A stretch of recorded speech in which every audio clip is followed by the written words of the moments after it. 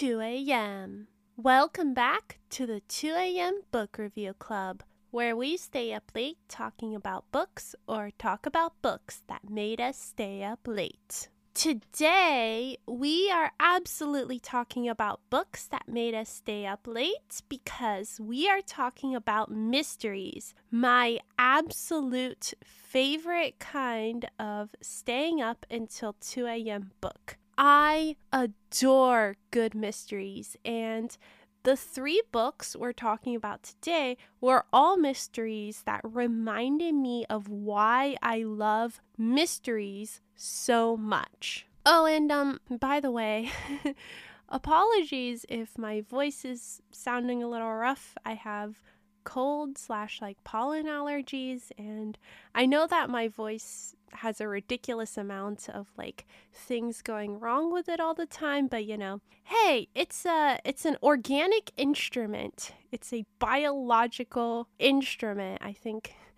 that's how I've seen people describe the voice before. So if something's going wrong with it, it's just because it's all organic, baby. Okay, that's a really weird way of describing it. Anyway, getting back to the topic on hand. Sorry if my voice sounds a little weird. That's why. Proceeding. The 3 mysteries we're talking about today are not just mysteries I enjoyed, but they also have something else in common, which is that they all operate in some way on a meta level. Now, I think that mysteries are such an interesting genre for experimenting with this kind of meta commentary, and here's why. The modern day mystery genre as it exists today probably originates with Edgar Allan Poe, but obviously, the first real phenomenon in the mystery world that made the mystery genre the phenomenon it is today is, of course, the character of Sherlock Holmes. Sherlock Holmes is still a bit of a phenomenon today, thanks to the fact that Hollywood and the BBC love to dredge up the IP every couple of years, but what most people probably don't realize is that while Sherlock Holmes is definitely the first recognizable modern-day detective, the Sherlock Holmes stories as mysteries aren't really what we would recognize as modern-day mysteries. I grew up reading and rereading Sherlock Holmes stories, and part of the appeal is that the stories are mostly narrated. I say mostly because it's not entirely true, but we would be here literally all day if I got into talking about Sherlock Holmes lore, which I will do someday in a separate video/episode/whatever, because I do know entirely too much about the original Sherlock Holmes stories, but today is not that day. Anyway, the Sherlock Holmes stories are mostly narrated by Dr. Watson, who is just as in the dark as we are about what's going on. And that makes it really cool when Sherlock Holmes finally explains what's been going on. However, the flip side to that is, we don't know what's going on. And there is no way for us to know what's going on because Watson never notices all of the stuff that helps Sherlock Holmes reach the solution. So while Sherlock Holmes is the first modern-day detective, I would say that the first modern-day mysteries actually come from Agatha Christie. Her books helped to usher in what's called the golden age of mysteries, and in particular, murder mysteries. Sherlock Holmes did obviously solve murders, but actually a lot of the Sherlock Holmes stories don't involve murder or even death. And beyond the content of the mysteries, Agatha Christie was one of the first mystery authors to involve the reader. When you read an Agatha Christie mystery or a mystery by one of the many other Golden Age mystery authors, there's a definite possibility that you'll be able to figure out what's going on and who the killer is. And so the modern day mystery, as well as the modern day mystery reading experience, can probably be traced back to Agatha Christie and the golden age of mystery novels. So, at this point, you're probably beginning to see where I'm going with this. From the beginning of what I would consider the modern mystery genre, the reader's experience has been a big part of the craft of mystery writing. And in particular, there's always been this delicate balance between outsmarting the reader while at the same time giving the reader enough information to potentially figure out the mystery. So there has always been a meta element to the craft of mystery writing. I think that almost every genre goes through a phase where writers experiment with getting meta. And I think that for the mystery genre in particular, there are a lot of exciting possibilities that can come out of that kind of trend. And that's why I'm really excited to be doing this episode today, because we are going to be talking about 3 mysteries that go very meta in some unique and unexpected ways. Before we get into it, I do need to give my usual spoiler warning, my spoiler alert. Mysteries, in my opinion, are definitely best when you know nothing about them. So even though I'm not going to spoil any major plot twists, and I'm not even really going to be going in depth on the actual stories themselves, however, I would definitely recommend reading the books before listening to this episode if these are books that you are at all interested in reading. And the books we'll be going over today are The Plot, The Woman in the Library, and The 7.5 Deaths of Evelyn Hardcastle. So there's your spoiler warning. You have been warned. So with that binding legal language, no, I'm just kidding. With that out of the way, let's get into it. The first book we'll be discussing today is The Plot by Jean Humph Corlitz, and I'm sorry if that's pronounced wrong. This book is technically not a mystery, it's a literary thriller, but I'm including it in this episode because while it is a thriller, it does have a central mystery, and it's also relevant to our discussion for reasons that will become clear in just a moment. It's also a fairly recent book. It was published in 2021. So the central conceit, the central premise of the book, and this is not a spoiler, by the way, it's literally in the blurb. But anyway, the central premise is that we have our protagonist, Jacob Finch Bonner, who is a washed-up author who is teaching creative writing. Name a better cliche.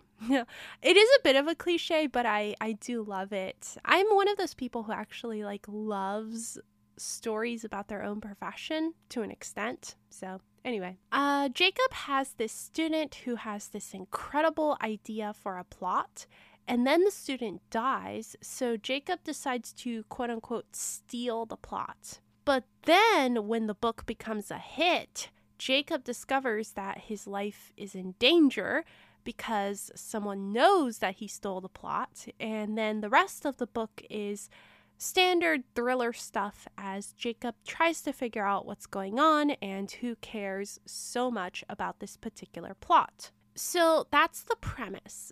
But what's so fascinating to me is this idea that's repeated time and again throughout the book, which is that there exist, or there might exist, plots that are so good, so explosive, that any author could make them work.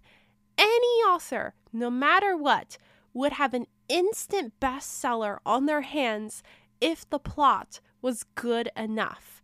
And this idea is particularly interesting to consider in the context of today's discussion, which is mysteries and mystery novels. Now, plots and plot twists and red herrings and all of those good things are obviously important in a mystery. Plots are what drive a mystery, and without a good plot, you really can't have a good mystery. Or can you? There definitely exists, especially in literary fiction, but in other genres as well, this often not so subtle disdain for the art of writing mysteries and thrillers. It's not dissimilar to the way that a lot of people think writing romance works. A lot of people seem to think that writing romance is essentially like creating two hot people and making them kiss like they're Barbie dolls. And I'm going to go on the record here to say that that's not romance, that's erotica. Anyway, similarly, a lot of people, and those people include authors who don't write mysteries, those people seem to think that writing mysteries involves coming up with a plot twist that nobody reading it could ever guess, and that's all it takes. And while I'm not going to deny that crazy plot twists and unexpected murders and sinister secrets aren't an important part of the mystery reading experience, I am going to point out a few things that may contradict this idea just a bit. First, let's revisit Sherlock Holmes for just a moment. I mentioned earlier that he was the first modern detective, and that phrasing was very intentional. The Sherlock Holmes short stories and novels, 4 novels, 56 short stories. I knew that off the top of my head. I am a real fan, you see? Anyway, they're great. Some of them are mystery story all-time classics. But there is a good reason that we remember the character, Sherlock Holmes, and not any of those specific stories. And that's because what brought me and millions of other people back to these stories time and again was not the stories themselves. We came back for the sarcastic, cynical, drug addict and musician and genius Sherlock Holmes. And yes, canonically, he is a drug addict, which if I ever get around to making my Sherlock Holmes standalone content, which I do want to do someday, I will be going into detail about, because it's actually like a really important part of the Sherlock Holmes canon, which I feel like not that many people know. But anyway, besides the detective himself, Sherlock Holmes, I also personally really liked Watson a lot when I was a kid. I found him very reassuring and sensible and dad-like, I think. And in general, he's just a really good foil for Sherlock Holmes. But my point is, what sold the Sherlock Holmes stories wasn't the plot, it was always the characters. And you can really see that when you examine some of the most famous Sherlock Holmes stories. Arguably, 2 of the most famous Sherlock Holmes stories are A Scandal in Bohemia and The Final Problem. And not to start any arguments with my fellow Sherlock Holmes fangirls, but neither of those stories are particularly good stories if you're considering them purely for the mystery aspects. The reason we remember A Scandal in Bohemia is because of the iconic Irene Adler, the woman who outwitted Sherlock Holmes. The reason we remember The Final Problem is because of Professor Moriarty, the final boss of the Sherlock Holmes universe. Although, if we're being super technical here, Sherlock Holmes did continue to have adventures after Moriarty died, so personally, I found that a bit of a bit underwhelming, to be honest. But anyway, not important. What's important is that sometimes it is the characters who sell the mystery. That's why we have Sherlock Holmes or Nancy Drew or countless other famous detectives. And also, I think that sometimes people forget that when you have a mystery, the setting can also be an important part of what makes people pick it up. Agatha Christie's And Then There Were None, for example, is so effective because it's set on an island in a mansion and it's storming and people can't leave and they're all dying and there's nothing they can do about it. It's spooky and surreal, and if the writing style were a little different, just a tiny bit more dramatic, it could honestly count as a horror novel. And more recently, you have Lucy Foley's The Guest List, which honestly has a pretty similar setting with people on a stormy island with no way to get back to shore, and all of these people hate each other, etc. And it's a setting that gets reused because it's so good at evoking these primal emotions of fear and anger and despair. Honestly, I wouldn't even say that The Guest List has any huge plot twists or dramatic incidents, but I really do think it's that setting that made it such an immensely successful mystery when it came out, a few years ago. So all of that is to say that I think this premise that there exists a plot so good that it doesn't matter who writes it or how they write it, I think that premise is built off of this kind of contemptuous idea that mystery and thriller readers are only ever interested in what happens and not who it happens to or why it happens to them or where it happens. And I find that idea a bit disturbing, if I'm being honest here, because I just don't think it's true. Mystery writers have to put in a lot of effort to craft all aspects of their mysteries, whether that's the plot or the characters or the setting. And sometimes I think that while the plot is obviously important, it might be even more important to put your work into the characters and setting and motivation once you've come up with a fairly decent plot. Because let's be honest for a minute here, right? There is a definite limit to how twisty or suspenseful or surprising you can make a mystery. If there's a murder, somebody in the story had to have killed them.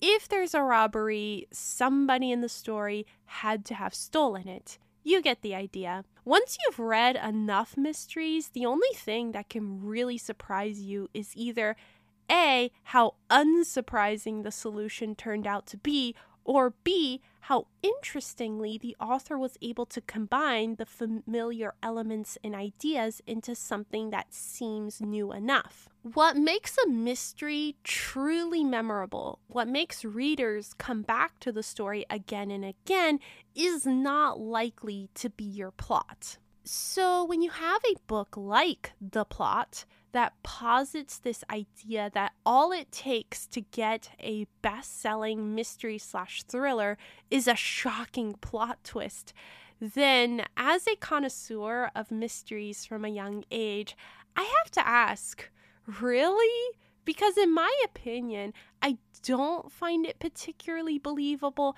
and in particular, I don't believe that a shocking plot twist alone is going to guarantee you a Steven Spielberg movie and a spot in Oprah's book club. And yes, both of those things do happen in this book. Also, can I just say that as an author, I find it hilarious that a guy who has written nothing but literary fiction his entire life could suddenly, without any practice, write a best-selling thriller. Writing literary fiction and writing thrillers are two completely different skill sets. And yes, I do realize that the book itself is a literary thriller, so the two genres can intersect, but Jacob's thriller in the book is definitely implied to be more of a conventional thriller. So I guess I just find this situation funny as someone who is very aware of the kind of snobbishness that exists within the literary fiction community when it comes to genre fiction, or as they would call it, commercial fiction or airport fiction. Honestly, there are dozens and dozens of derisory ways that the more uptight people in the literary world refer to the kind of books that people like me write. And I find it funny, but also a tiny bit hurtful because I do actually put some thought and care into my books, you know? But anyway, we're not here to discuss my feelings. I'm not going to turn this into an impromptu therapy session, so let's move on. While we're talking about books and plots, I do want to expand on this discussion to include books in general and not just mysteries. And yes, in this discussion, I am going to be talking about commercial fiction or airport books or whatever you want to call it, because literary fiction in general is more interested in what other people in literary fiction think than in sales. But authors like me, we're mostly concerned with those shiny dollar signs, am I right? And can you blame us? We're trying to make a living here. Okay, so books and plots. From my perspective as both a reader and a writer, I feel like sometimes authors place an undue amount of emphasis on plots and finding good plots and developing good plots and so on. Obviously, in fiction and especially in genre fiction, plots are important. I'm definitely not going to deny that. But at the same time, what books like The Plot show us is that too many times as authors, we think, if only I could come up with a plot as original as that author or a plot as appealing as that author, then my book would sell. Then I'd get to be rich and famous. And somewhere along the way, we forget that what drew us into books originally was characters we related to or places we wanted to visit or worlds that we wanted to explore. So while I don't really agree with the idea presented to us in The Plot, I do think it opens up some interesting discussions when it comes to mysteries and plots, and most of all, the importance of balance. Even in genres like mysteries and thrillers, where gripping and groundbreaking plots often seem to be the key to success, we need to remember that the other elements are often just as crucial when it comes to the actual reading experience. And now that I've gone over all of that, I do want to give some of my other thoughts on this book as well, because I definitely had a lot of thoughts when I finished it. For a book called The Plot, it's kind of ironic that the plot was definitely not what kept me reading. It's a bit slow moving in the beginning, and then by the time we got to the middle and things started picking up, I had already guessed all of the plot twists. I would not be brave enough to write a book called The Plot precisely because of the kind of criticism I'm about to give, but I really didn't find the plot all that compelling, and that includes the plot to the book that our protagonist writes, the plot that is apparently worth dying for. Anyway, however, what I did find compelling is this book's style. It's been a while since a book had a voice that really pulled me in, but this book absolutely did. It's funny and cynical and definitely helps to keep the book moving even when nothing's really happening. Honestly, my favorite parts of the book were the opening chapters when Jacob's teaching at this failing MFA program and he's dealing with all of these students he hates, and it's just hilarious. I loved it. I would absolutely read a book that was just about a failed writer teaching at a terrible MFA program, even though I do realize it would probably get very depressing very quickly. I also found the character of Jacob really fun to read about in the way that only characters you don't really like are fun to read about.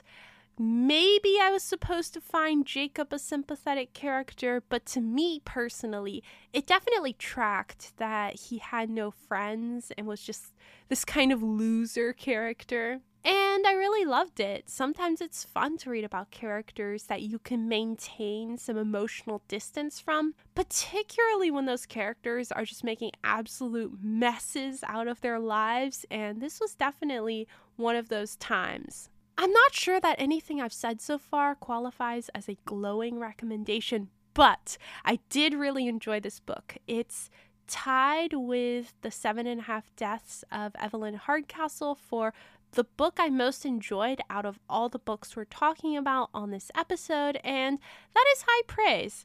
I personally would not call the plot a staying up until 2 a.m. book, but that might just be me since I figured out everything pretty quickly, and then after that, I was just along for the ride. However, if you're a fan of this kind of snarky, sarcastic, cynical writing style and some truly memorable characters, then I think you'll probably like this book as much as I did. Okay, so up next we have The Woman in the Library by Sulari Gentile.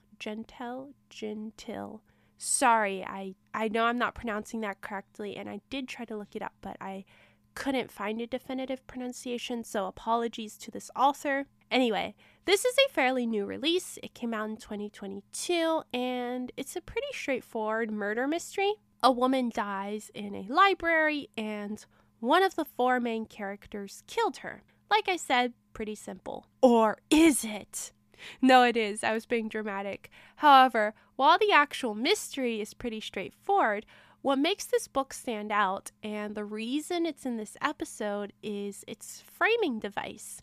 Essentially, the author who is writing the mystery we're reading, Hannah, not the actual author. Like I said, it's just a framing device. But purportedly, the mystery we are reading is being written by an author named Hannah, and she's sending out every chapter she writes to her critique partner, Leo. So at the end of every chapter, we get Leo's feedback. And without spoiling too much, as the book progresses, so does the meta-narrative in the framing device as we learn more about Leo and Hannah and their relationship.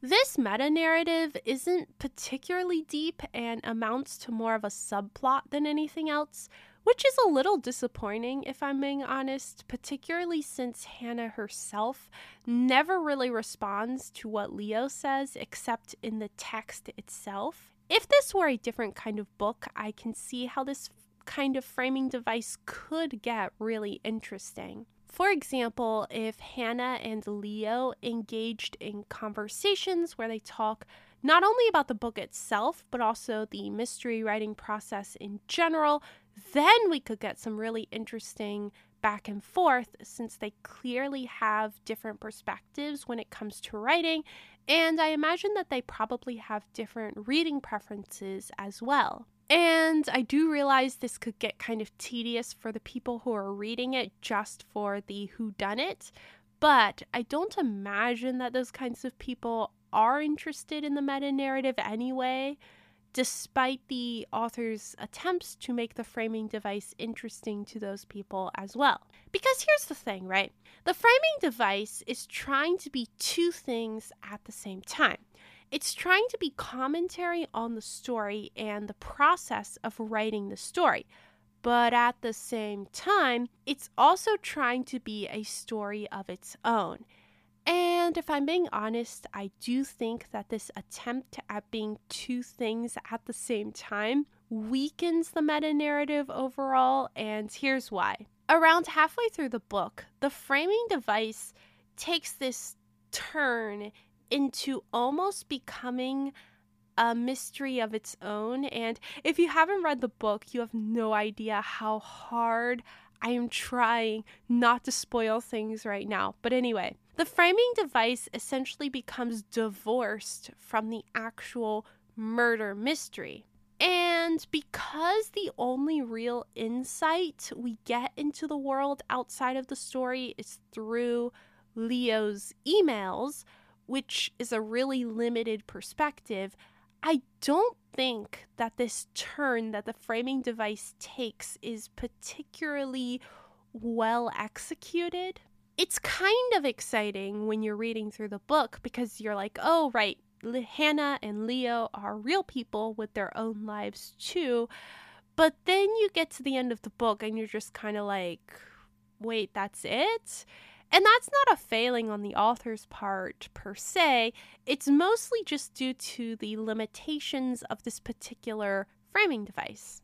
Honestly, I think that the way you could play into this particular framing device's strengths are by having, as I said earlier, interesting conversations between Hannah and Leo on the nature of the story itself and mystery writing conventions in general. And what's so frustrating personally is that Leo does kind of bring up these topics from time to time, but because Hannah doesn't respond except within the text, and because of what we learn about Leo himself, it's not really possible to go any deeper into what he says.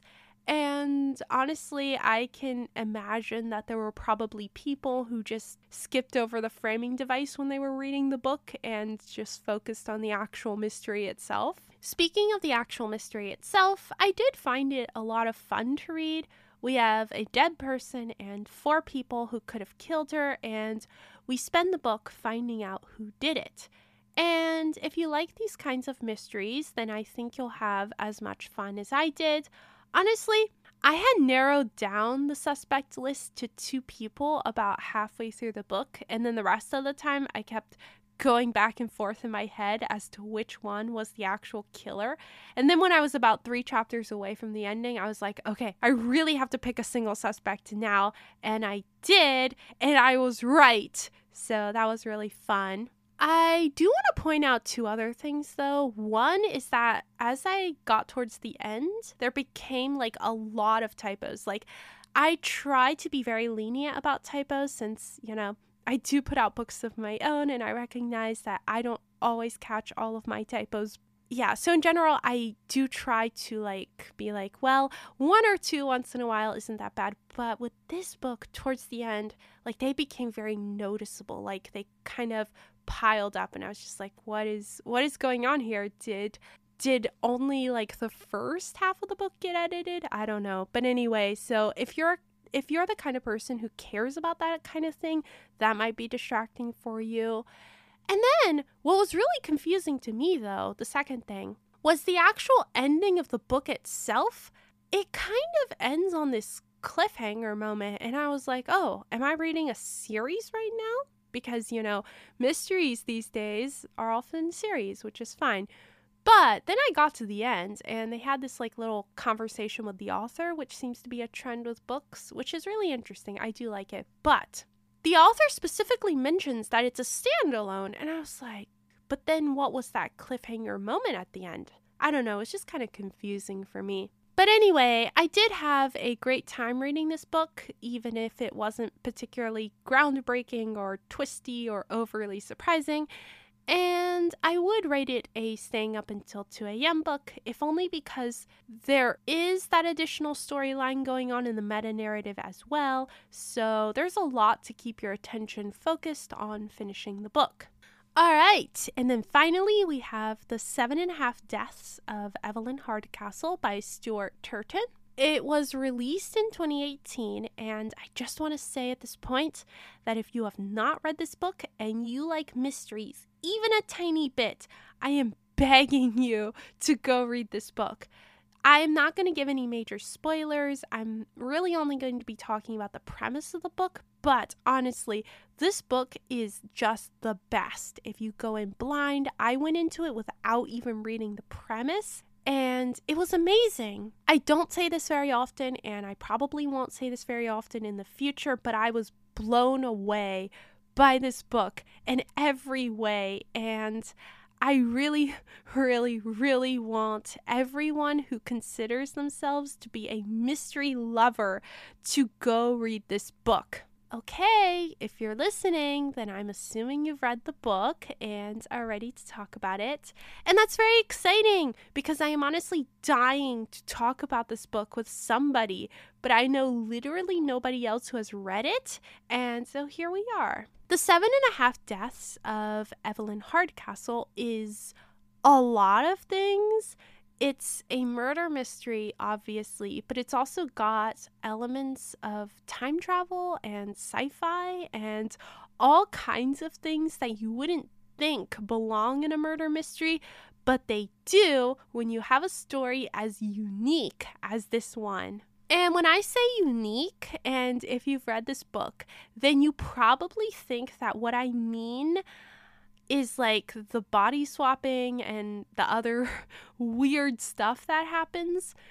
But actually, what I'm talking about, especially in the context of this particular episode, is not those elements at all. What I'm actually talking about is the reader's experience while reading this book, and in particular, the commentary that reading experience offers in the wider context of the mystery genre. Now, I've already gone into detail about the 7.5 Deaths of Evelyn Hardcastle and what I'm going to be talking about here on my Substack. And there will be a link to the Substack post I'm talking about in the episode description if you want my in-depth thoughts on this book and its uniqueness. But on here, I'll essentially be giving an abridged version of my thoughts as well as some additional discussions that I think relate to the topic we're discussing today. Again, if you're still interested in the topic beyond what I say here, feel free to check out the link. So in my opinion, what makes the 7.5 Deaths of Evelyn Hardcastle such good meta-commentary on the mystery genre centers around two things. The first thing is the body swapping. If you read the book, then you knew that I was going to talk about this. Essentially, our protagonist is trapped in Blackheath, which is this mansion, and he has 7 days to figure out who killed Evelyn Hardcastle. Each day, he gets to inhabit the body of a different person in the mansion, and these different perspectives help him find out what actually happened. Here is why this is so cool as a reader. We often get the same scenes essentially repeated from different perspectives, which not only gives us new insight into what's actually been going on, but we also get multiple chances to notice all of the important clues that are going to help us figure out the mystery. Also, because our protagonist is just as in the dark as we are about what happened or what's going on, there's this sense of exploration, of possibility, of the protagonist essentially being an audience avatar in this incredibly twisted place. It feels kind of like a video game at times, with the protagonist testing out the limits of the world and making decisions that were either like, yes, I would do that, or maybe don't do that. But, and here's where we lead into our second thing, the protagonist isn't just solving this murder for the sake of solving a mystery. We find out very quickly that there's a greater purpose for whatever's going on here. And here's why this is so clever. This added dimension to the story forces the audience, who's very involved in the protagonist's quest to solve the mystery. It forces those very invested readers to sit down and think about what exactly we're doing here in the first place. Why do we read these mysteries? Why do we get so invested? Do we care about victims, or do we only care about who done it? Do we have healthy ideas of justice and morality? What kind of mindset should we have when we read these types of books? And is our collective obsession with finding out who done it a good thing in the first place? It's just really clever how the author is able to implicitly raise these kinds of questions due to the structural foundations of the book. And speaking of the structural foundations, I cannot imagine how insanely difficult it was to craft this book and pull together all of these minute details. Honestly, even if you don't like mysteries, you should read this book just to admire how much of a work of art it is. But obviously, I do love mysteries, so I'm biased. But overall, it's just been so long since I was absolutely blown away by a mystery, and the 7.5 Deaths of Evelyn Hardcastle blew every expectation I had right out of the water.